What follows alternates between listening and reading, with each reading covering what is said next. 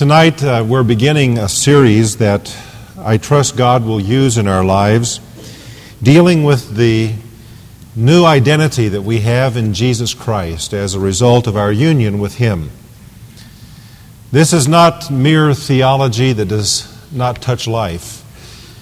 Indeed, the truth that we're going to be looking at over the next weeks as we study Romans 6, 7, and 8 is a truth that can transform one's life.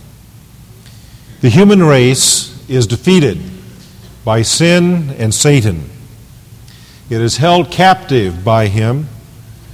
Those who are lost are enslaved to the course of this world, which has been chartered by Satan.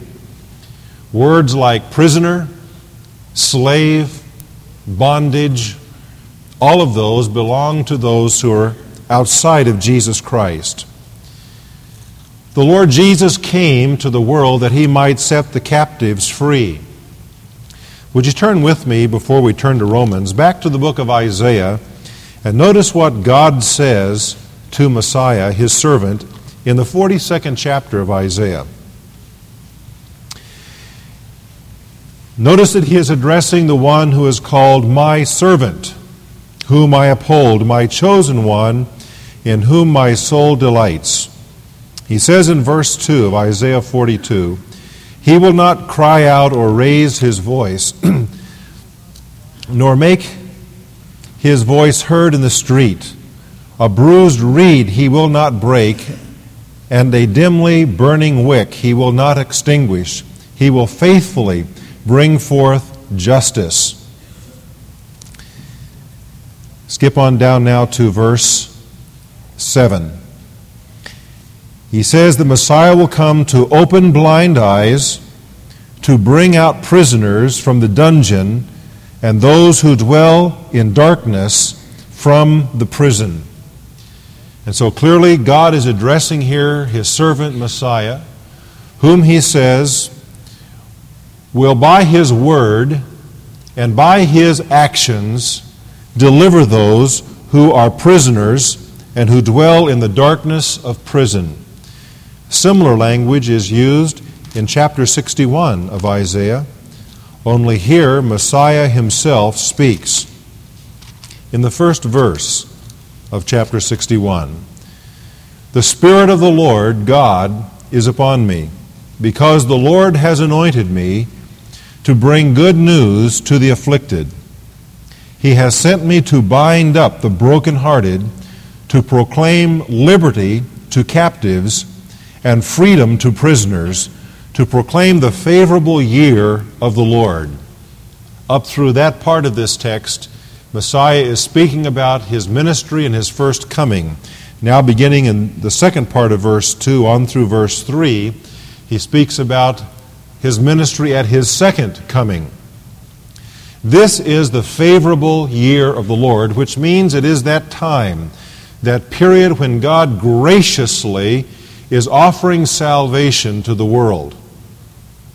That salvation is described in terms of proclaiming liberty to captives and freedom to prisoners. And now turning to the New Testament, we find that when the Lord Jesus appeared to the Apostle Paul, or Saul as he was before his conversion, He gave him a commission that is recorded in Acts chapter 26, beginning in verse 16. Jesus is here before King Agrippa. Paul is here before King Agrippa, sharing his testimony in Jesus. And he says in verse 16 of Acts 26, But arise and stand on your feet. For this purpose I have appeared to you, to appoint you a minister and a witness, not only to the things which you have seen, but also to the things in which I will appear to you, delivering you from the Jewish people and from the Gentiles to whom I am sending you, to open their eyes so that they may turn from darkness to light and from the dominion of Satan to God, in order that they may receive forgiveness of sins and an inheritance among those who have been sanctified by faith in me. And so to the apostle, the Lord Jesus gives this commission. You are to go and you are to preach. And the result of that will be the opening of eyes. so that Gentiles in particular may turn from darkness to light and from the dominion of Satan to God. Those who are outside of Jesus Christ are in the dominion of Satan. It is the gospel message and their faith in it which causes a person to be delivered from that dominion and given the freedom of Jesus Christ. Jesus Christ came to set captives free through His gospel. That gospel is set forth as a beautiful doctrinal presentation in the book of Romans. The key verse to the book of Romans is the first chapter, verses 16 and 17, actually two verses. Romans 1, 16 and 17 condense the theme of the whole book of Romans. When Paul writes, "I am not ashamed of the gospel, for it is the power of God for salvation to everyone who believes, to the Jew first and also to the Greek. For in it the righteousness of God is revealed from faith to faith, as it is written, but the righteous man shall live by faith." So the Apostle Paul is going to write about this gospel of which he says he is not ashamed. He says it is a gospel which reveals the righteousness of God. It begins with faith, it ends with faith. From beginning to end, it is faith in the righteousness of God that brings salvation.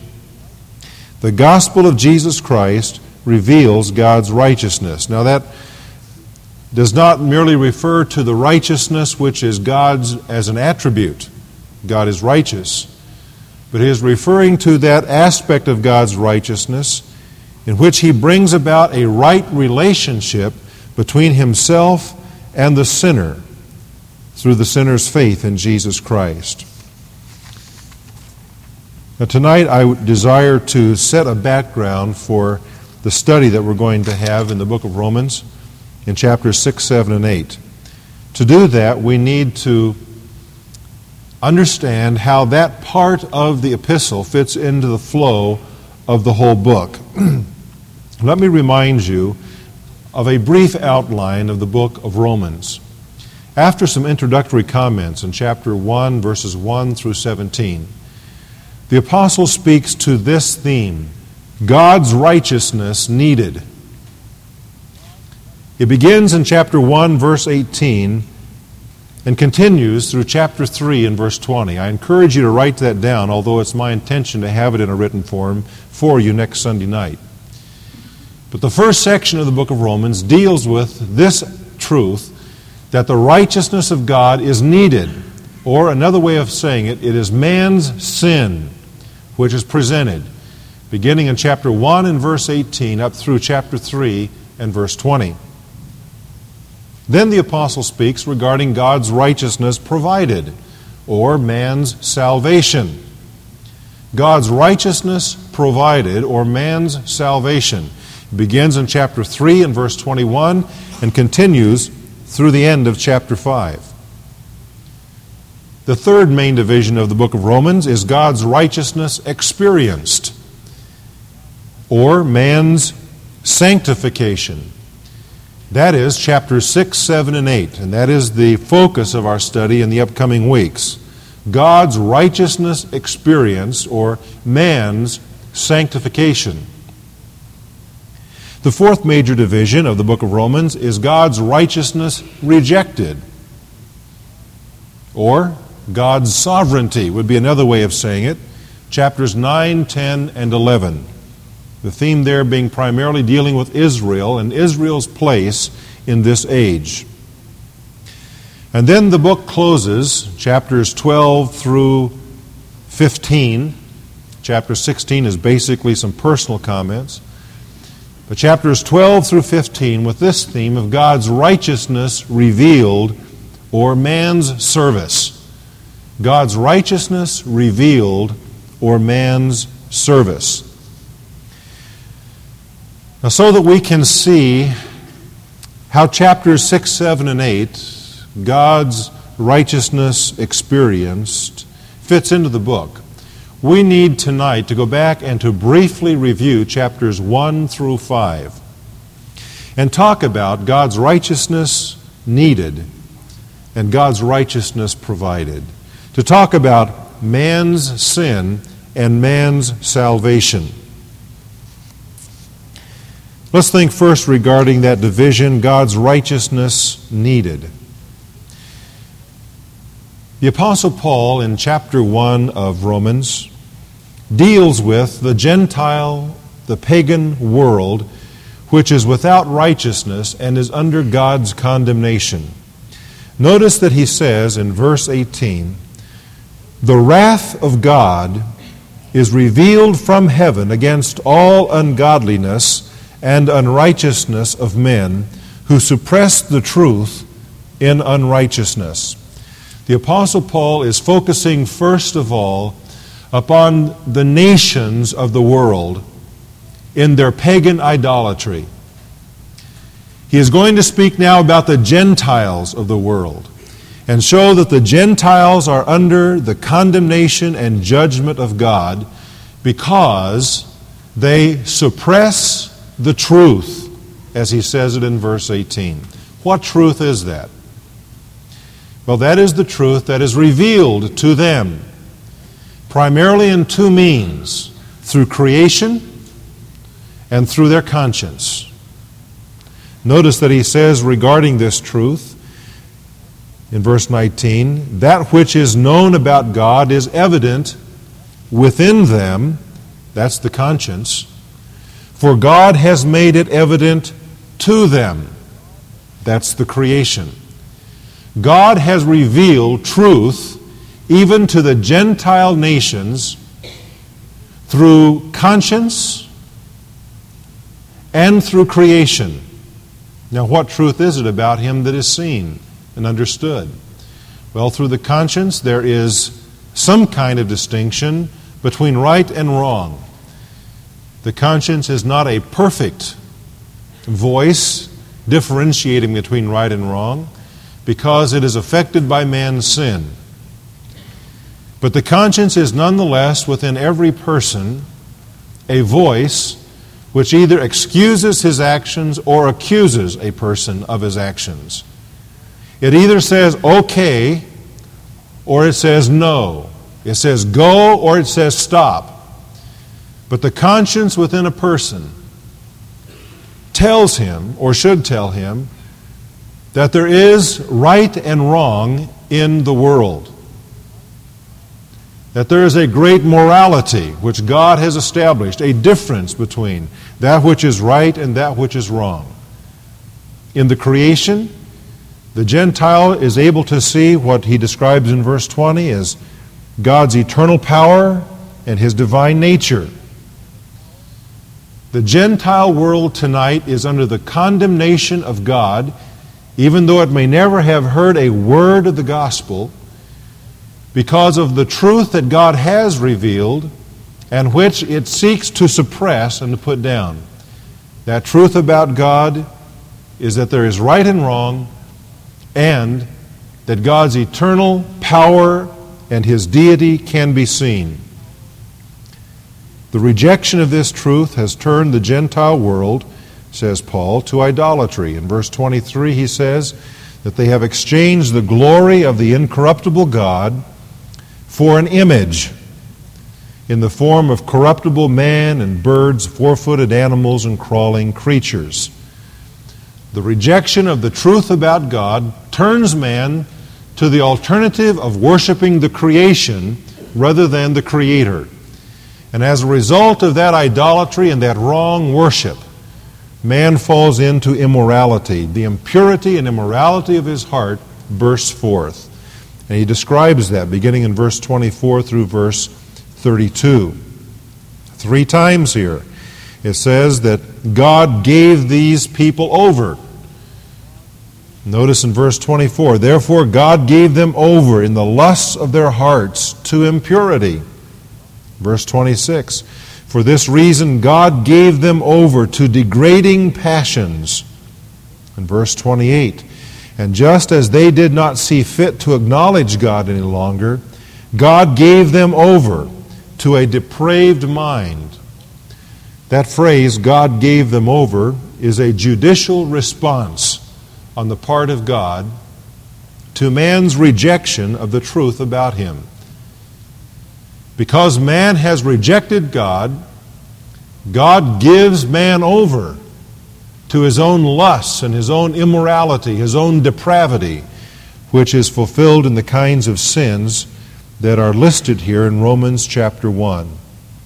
The apostle says that the Gentile pagan world is lost. It is under the condemnation of God because it has rejected the truth about God which it can know even apart from God's special revelation in the Bible and in the person of Jesus Christ. That which may be known about God from the conscience and from the creation around them is rejected, and therefore God gives them over to their own sin. Now, beginning in chapter 2, the apostle turns slightly to a different group of people. He has been talking to the pagans, to Gentiles and their idolatry. Now he's going to begin talking to, well, perhaps to those moral Gentiles who have not fallen into the gross sins of chapter 1. But primarily in focus, beginning in chapter 2, he has the Jew. The Jew who did not follow the idols. The Jew who was not caught up in the gross kind of immorality of the Gentiles. The Jew who thought he was righteous before God, but his righteousness was a self-righteousness, an empty righteousness. And the apostle says that the Jewish moralistic world likewise is without righteousness and under the condemnation of God. He says in verse 1 of chapter 2, "You are without excuse, every man of you who passes judgment. For in that you judge another, you condemn yourself. For you who judge practice the same things." He says that self-righteous people, moral people, outside of Jesus Christ, that these people seek to excuse themselves from God's judgment, saying, I am better than they are. But God, through the apostle, is saying here that the self-righteous man, be he Gentile or Jew, is likewise under God's condemnation. For the very things that he condemns in others, he himself practices. He speaks about God's judgment, and he says that it is according to truth. He says in verse 2, "We know that the judgment of God rightly falls upon those who practice such things. Do you suppose this, O man, when you pass judgment upon those who practice such things and do the same yourself, that you will escape the judgment of God?" God's judgment, he says, is according to truth. There is no escape from it. And then in verses 5 and 6, he says that God's judgment is likewise according to impartiality.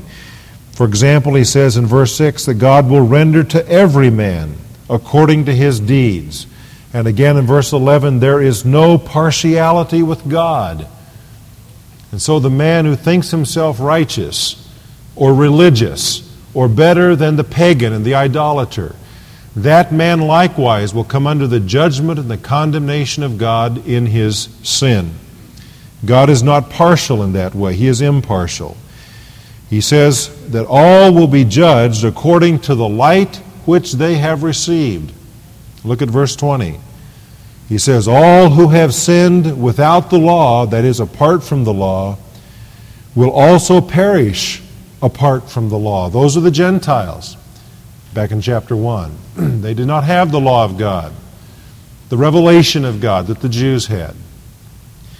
But they sinned nonetheless, even though it was outside of that specific revelation of God contained in the law.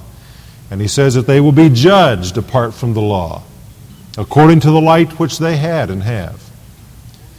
But he says, and all who have sinned under the law, that is the Jew, the one who had received the special revelation from God, he says, will be judged by the law.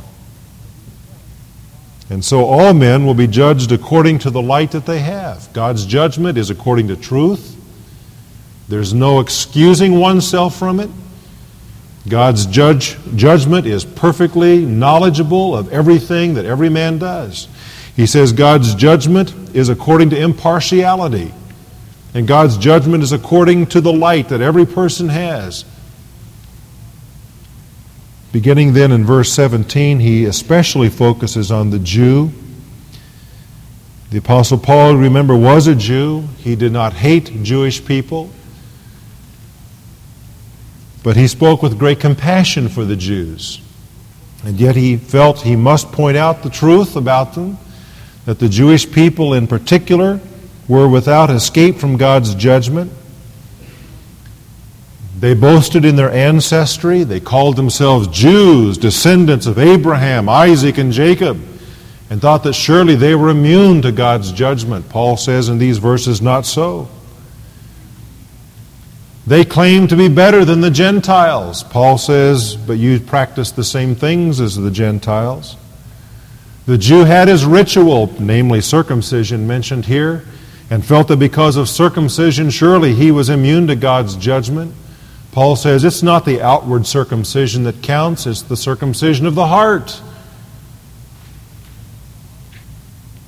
The Jew felt that he had his privileges, and he did. But those privileges did not give him a right standing with God. The Jew is condemned because, like the Gentile, his conduct is sinful. Now, the apostle concludes this section in chapter 3, verses 9 through 20, by the fact that all people, whether Jew or Gentile, are under sin. Notice that he says in verse 9, what then? Are we, that is we Jews, better than they, Gentiles? Not at all. For we have already charged that both Jews and Greeks, or Gentiles, are all under sin. When it says they're all under sin, it means that all are under the bondage of sin.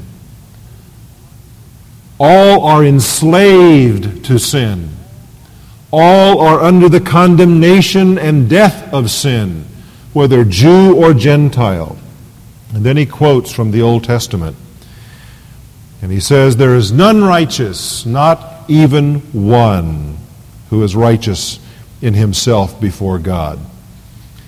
And then at the end of this text, in verses 19 and 20, he says, now we know that whatever the law says, it speaks to those who are under the law, that every mouth may be closed, and all the world may become accountable to God. He literally says here that every mouth may be stopped. Every mouth may be shut up before God. And that all of the world may become accountable to God. He says, because by the works of the law no flesh will be justified in his sight, for through the law comes the knowledge of sin. God did not give the law to bring salvation, but to bring the knowledge of sin to the sinner. The law cannot deliver the sinner from the guilt of his sin. The law cannot deliver the sinner from the power of his sin. It cannot do that. All it can do is expose sin. And that it does beautifully. It accomplishes that good and holy and righteous purpose of God. It exposes the heart of the sinner and slays the sinner before God. That is the purpose of the law of God. But it cannot save. The law only brings man to condemnation, to death, and to the end of himself. And so as we conclude this first section of the book of Romans, man is left in a pitiful state. Whether he is Jew or Gentile, he is absolutely without hope in himself before God. Then the apostle changes his theme, and notice that he begins verse 21 with those words, but now. But now. He is going to speak now regarding God's righteousness provided. Man needs righteousness because he has none himself. He is not righteous. Whether he be a Gentile who had no knowledge of the law or a Jew who had knowledge of the law, he had no righteousness by which he might present himself to God. But God provides righteousness. That is now the theme the Apostle Paul is going to speak about. This is man's salvation, beginning in chapter 3, verse 21, which goes through the end of chapter 5. Now basically, he says 4 things regarding this righteousness that God has provided. First of all, it is provided through Christ's sacrifice. Verses 21 through 26 speak to this plainly. He says that there are 3 results of the death of Jesus Christ, of his sacrifice. One is manward, another is Godward, and another is sinward. That is, one result of the death of Jesus Christ is toward man himself. One result is toward sin. It deals with sin, and another is toward God. Namely, these are the 3 results of the sacrifice of Jesus Christ. Justification, redemption, and propitiation. Notice that he says in verse 24, being justified as a gift by his grace. There, the word is in a verb form, but it's the word justification. And then he goes on, through the redemption, which is in Christ Jesus, whom God displayed publicly as a propitiation. So those are the 3 key words in this first paragraph. Let me just define them for you briefly, although most of you probably understand them. Justification is the judicial act of God whereby those who put their faith in Jesus Christ are declared righteous in God's eyes. That's the key phrase. Justification is our being declared righteous in the eyes of God so that we're free from guilt and from punishment. That is the result of Christ's sacrifice toward us. We are declared righteous before God. As God sees us now, He does not see our sin. He sees the righteousness of Jesus Christ. He declares that we are righteous in His sight. And then the word redemption. Redemption has to do with the payment of a ransom price. It's the word that deals with sin. The result of Christ's sacrifice with regards to sin. It is the payment of the ransom price for the enslaved sinner. And it goes on to talk about His removal from the curse of the law and His release from sin's bondage. But the point of redemption is that the price has been paid, that the sinner might be released and freed from his slavery to sin. And then the third word, propitiation. A simple one-word definition is satisfaction. When it speaks about Jesus Christ being the propitiation for us, it means that He is the satisfaction of God's just demands for judgment on sin. Because of Christ's sacrifice, it is possible now for God to show mercy. This very same word that is translated propitiation in this verse is also translated in Hebrews 9:25 as mercy seat. Those of you acquainted with the Old Testament know that the lid of the Ark of the Covenant, the main object in the Holy of Holies in the Old Testament tabernacle, the lid of that box, which was called the Ark of the Covenant, was made of pure gold, solid gold. And it was called the mercy seat. And that was the place where, on the Day of Atonement each year, the high priest of Israel would enter in the prescribed manner, and would sprinkle the blood of the atonement upon the mercy seat, which allowed God to deal with His people Israel in mercy. And what this verse says is that Jesus Christ has become our mercy seat. We no longer need to offer up a lamb and take his blood to a certain place and sprinkle it on an object, because Jesus Christ has been the satisfaction for us. He is now the mercy seat for us, and his blood has been sprinkled, as it were, as a satisfaction before God. God's just demands for judgment upon sin have been satisfied by Jesus Christ. So God can now provide righteousness to you and to me because of Christ's sacrifice. Now there's a second thing that he says regarding the righteousness of God being provided for us. Not only is it provided through Christ's sacrifice, but is received by man's faith. It is received by man's faith. From verse 21 through verse 31 in this chapter, you will find the word faith or the word believe no fewer than 9 times. And then it continues on. But from the very beginning, as the apostle speaks about the righteousness which God provides the sinner, he lets it be known that it is provided for the sinner who believes. That righteousness is received by man's faith. And he gives the great illustration of this in chapter 4, and that is Abraham. Abraham, who lived before the law was given, believed God's promise. And it says in verse 3, it was reckoned to him as righteousness. In other words, God declared Abraham righteous by his faith, not because of his works. The law had nothing to do with Abraham being justified before God, because the law wasn't even given then. Furthermore, this occurred before Abraham was circumcised. Now the Jews felt that circumcision made them righteous. But here the apostle points out that their great patriarch, to whom they looked with great respect and admiration, that he was declared righteous before God before that ritual was performed upon him, later as a sign of his justification. So it had nothing to do with ritual. The point is that Abraham was saved by faith, not by works, the same way that we are saved today.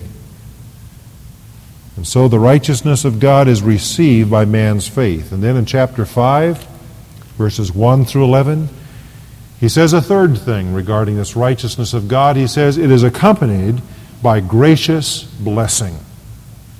And he lists here a number of blessings that come along with this righteousness from God. He says, having been justified by faith, we have peace with God. That's blessing number 1.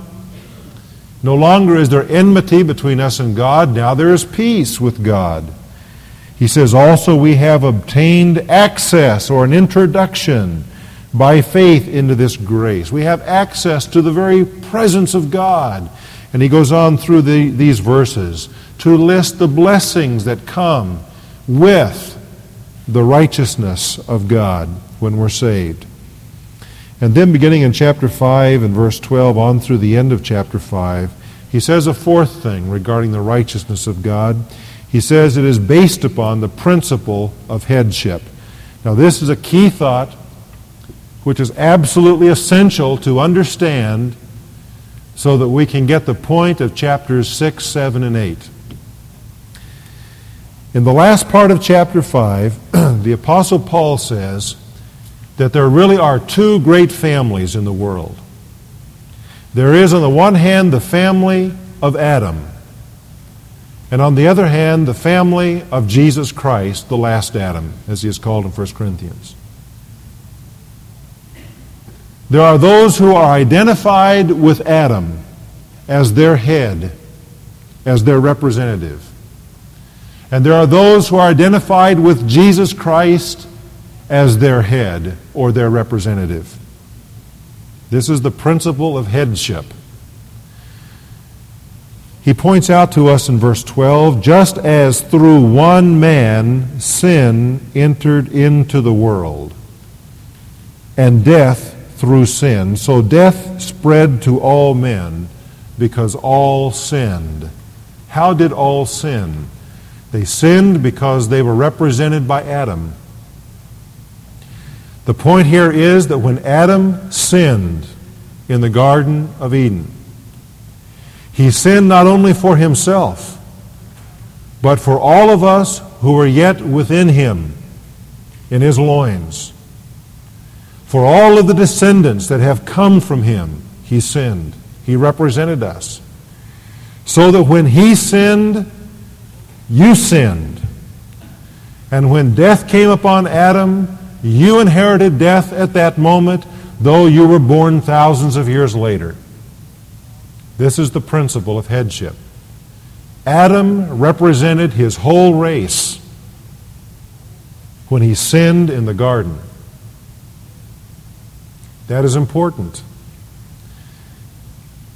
Because you see, the Lord Jesus Christ, in his work of obedience at the cross when he died, represented us as well. Just as Adam represented us in disobedience and death, so Jesus Christ represented us in obedience that we might have life.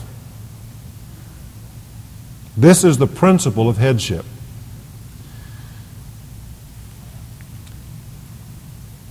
You'll notice that in most translations, verse 12 ends with some indication that Paul is going to interrupt himself, and he does. He says, so death spread to all men because all sinned. And then he goes in a certain direction. He doesn't come back to that theme until verse 18, where he kind of sums up and picks up the theme. He says, so then, as through one transgression there resulted condemnation to all men. That's Adam.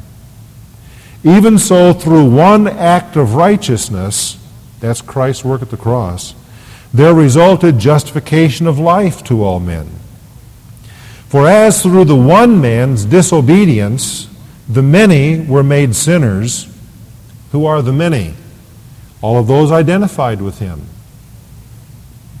Even so, through the obedience of the one, the many will be made righteous. Who are the many here? All of those identified with Christ. Now this is important because you're going to learn as we get into chapter 6 that when Jesus Christ died, when he was buried, when he was raised again from the dead, you are identified with him in that. You're identified and united to him in his death, burial, and resurrection. And folks, it is that very identity or union with him that delivers us from slavery to sin, so that we no longer have to obey sin that still dwells within us. God has set us free from sin's dominion. Sin is no longer our master because we have been set free from it by our union with Jesus Christ in his death, his burial, and his resurrection from the dead. He says in verse 20, and the law came in that the transgression might increase. But where sin increased, grace abounded all the more, that as sin reigned in death, even so grace might reign through righteousness to eternal life through Jesus Christ our Lord. Before you were saved, sin reigned in you. You were in bondage to sin because you were identified with Adam in his disobedience. And you were in death. That was your spiritual state and that was your destiny. Death. But now God has done a work in you. He has provided righteousness for you by your union with Jesus Christ. And that righteousness is not only a position that you have, but it is a very practical way of living which you may experience. He speaks here about grace reigning through righteousness. Now grace reigns in your life. and righteousness may be the expression of that grace. The point is this, that you and I no longer have to sin. We may sin, and the fact is that we do sin, but we don't have to sin. We do not have to sin, for we have been delivered from sin's dominion. So that is basically the theme of Romans 6, 7, and 8. And I hope you can see how it flows out of chapter 5 and our identity with Jesus Christ. The dramatic change in our spiritual identity. Now we're identified with Christ and no longer with Adam. Along with the release from sin which it entails, provides for us the possibility of a transformed life. Our conduct as those who have been justified by grace through faith, our conduct will be transformed at different speeds perhaps. But we cannot separate our justification from our sanctification. Those two doctrines go together. They flow from the one to the other in the book of Romans. The apostle says that the work of grace in our lives is so complete and so sweeping that we have been delivered not only from the guilt of our sin, but we have been delivered from the power of sin which is still within us.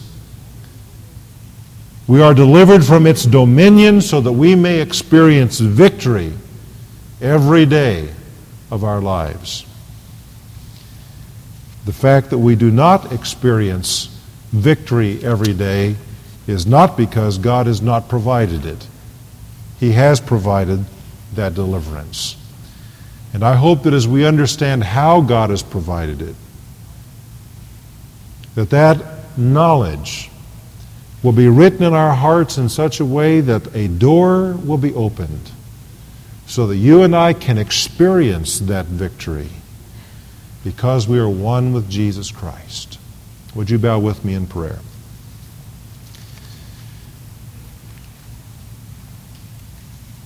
Father, we have covered a lot, perhaps too much tonight, as we have sought to gain an overview of these 5 chapters. And yet I pray that the Spirit of God will cause us to rejoice in that truth which we can comprehend. That once we were blind, now we can see. Once we were lost, now we have been found. Once we were in death, now we have life. Once we were enslaved, by your grace, now we are free. We are released. I pray that you will work into our lives a greater understanding of and appreciation for that righteousness which you have provided for us in Jesus Christ. And may that righteousness be our experience. May grace reign in our lives so that righteousness will be the expression of our thoughts, our words, our actions more consistently. We pray this in Jesus' name. Amen.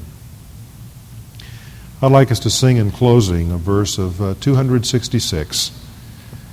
It tells us where our hope is placed. I'd like for us to sing the second verse of this gospel song written by Norman Clayton, which speaks about the righteousness of Jesus Christ in which we are found. Would you stand, please, as we sing together verse 2 of number 266.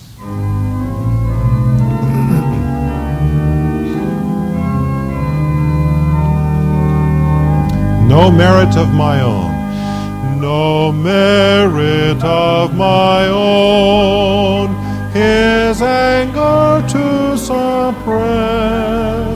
My only hope is found in Jesus' righteousness. For me he died, for me he lives, and He freely gives. Let's bow together. His grace has planned it all. 'Tis mine but to believe and recognize His work of love and Christ receive. Have you received Jesus Christ, my friend? Or do you still find condemnation within your heart because you are separated from Him? If tonight you have not the assurance of your salvation, would you come up afterward and speak to me about that? And express your burden, your heart need. And let me or one of our counselors sit down with you and show you how tonight you can know freedom from the guilt of sin which weighs down your soul. Father, thank you for the work of grace and for all that you have planned for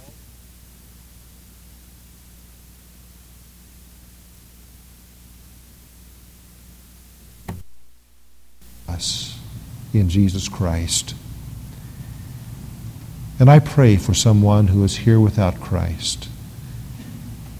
Lord, draw that one to yourself tonight to believe, to receive Jesus Christ. And for all of us who have done that, I pray that we will depart from here rejoicing in that righteousness that you have provided by grace, which we could never know apart from your work of love. And let us, I pray, desire with all of our hearts to experience that righteousness daily in our lives. In Jesus' name, amen. Good night.